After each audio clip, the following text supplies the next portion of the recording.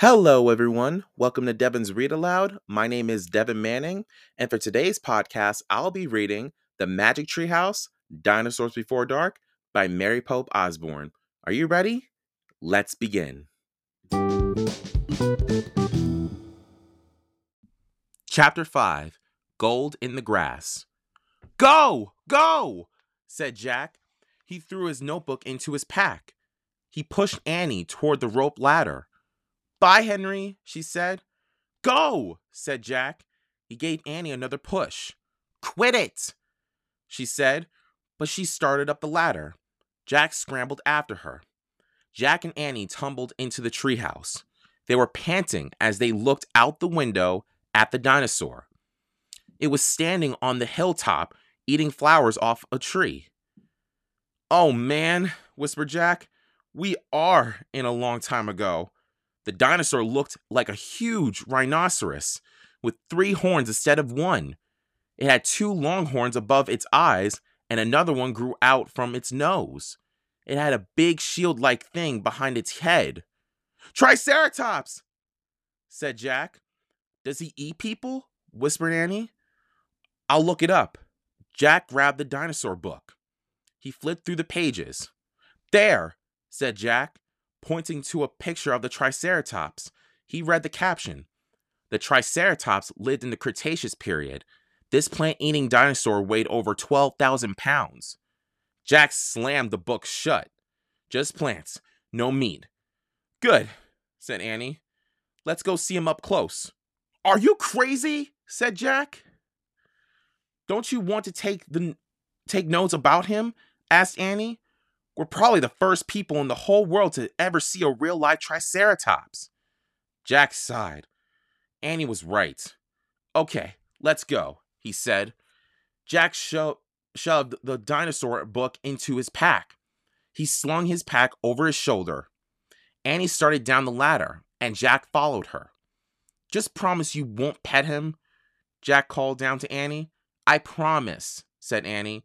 Promise you won't kiss him, said Jack. I promise, said Annie. Promise you won't talk to him? I promise, said Annie. Promise you won't? Don't worry, said Annie. Annie and Jack stepped off the ladder. The pteranodon gave them a friendly look. Annie blew him a kiss. Be back soon, Henry, she called. Shh, said Jack, and he led the way slowly and carefully through the ferns. When Jack and Annie reached out the bottom of the hill, they knelt behind a bush. Annie started to speak, but Jack quickly put his finger to his lips. Then he and Annie peeked out at the Triceratops. The dinosaur was bigger than a truck. He was eating the flowers off of a magnolia tree. Jack slipped his notebook out of his pack. He wrote, "Eats flowers." Annie nudged him. Jack ignored her. He studied the Triceratops again. He wrote, "Eats slowly." Annie nudged him harder. Jack looked at her. Annie pointed to herself. She walked her fingers through the air. She pointed to the dinosaur. She smiled. Is she teasing? Jack wondered. Annie waved at Jack. Jack started to grab her. She laughed and jumped away. She fell into the grass in full view of the Triceratops. Get back! Whispered Jack. Too late. The big dinosaur had spotted Annie. He gazed down at her from the hilltop.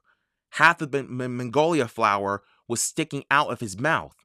Oops, said Annie. Get back, Jack said again. He looks nice, Jack, Annie said. Nice? Watch out for its horns, Annie, said Jack. The Triceratops gazed calmly down at Annie. Then he turned and looped down the side of the hill. Bye, said Annie. She turned back to Jack. See? Jack grunted, but he wrote in his notebook, nice. Come on, let's look around some more, said Annie. As Jack started after Annie, he saw something glittering in the tall grass. Jack reached down and picked it up. It was a gold medallion. A letter was engraved on the medallion, a fancy M. "Oh man, someone was here before us," Jack said softly. Chapter 6, Dinosaur Valley. "Annie, look at this," Jack called. "Look what I found." Annie had gone up to the hilltop. She was picking a flower from the magnolia tree. "Annie, look, a medallion," shouted Jack. But Annie wasn't paying attention to Jack. She was staring at something on the other side of the hill. "Oh, wow," she said. Clutching her magnolia flower, she took off down the hill. "Annie, come back," Jack shouted. But Annie had disappeared. "Oh, brother," Jack muttered. He stuffed the gold medallion into his jeans pocket. Then Jack heard Annie shriek. "Annie?" he said. Jack heard another sound as well, a deep bellowing sound like a tuba. "Jack, come here, quick," Annie called. Jack raced up the hill. When he got to the top, he gasped. The valley below was filled with nests, big nests made out of mud. The nests were filled with tiny dinosaurs. Annie was crouching next to one of the nests. Towering over her was a gigantic duck-billed dinosaur. "Don't panic. Don't move," said Jack. He stepped slowly down the hill toward Annie. The huge dinosaur was waving her arms and making her tuba sound. Jack stopped. He didn't want to get too close. He knelt on the ground. "Okay, move toward me slowly," he said. Annie started to stand up. "Don't stand, crawl," said Jack. Clutching her flower, Annie crawled toward Jack. Still bellowing, the duck-billed dinosaur followed her. Annie froze. "Keep going," Jack said. Annie started crawling again. Jack inched farther down the hill until he was just an arm's distance from Annie.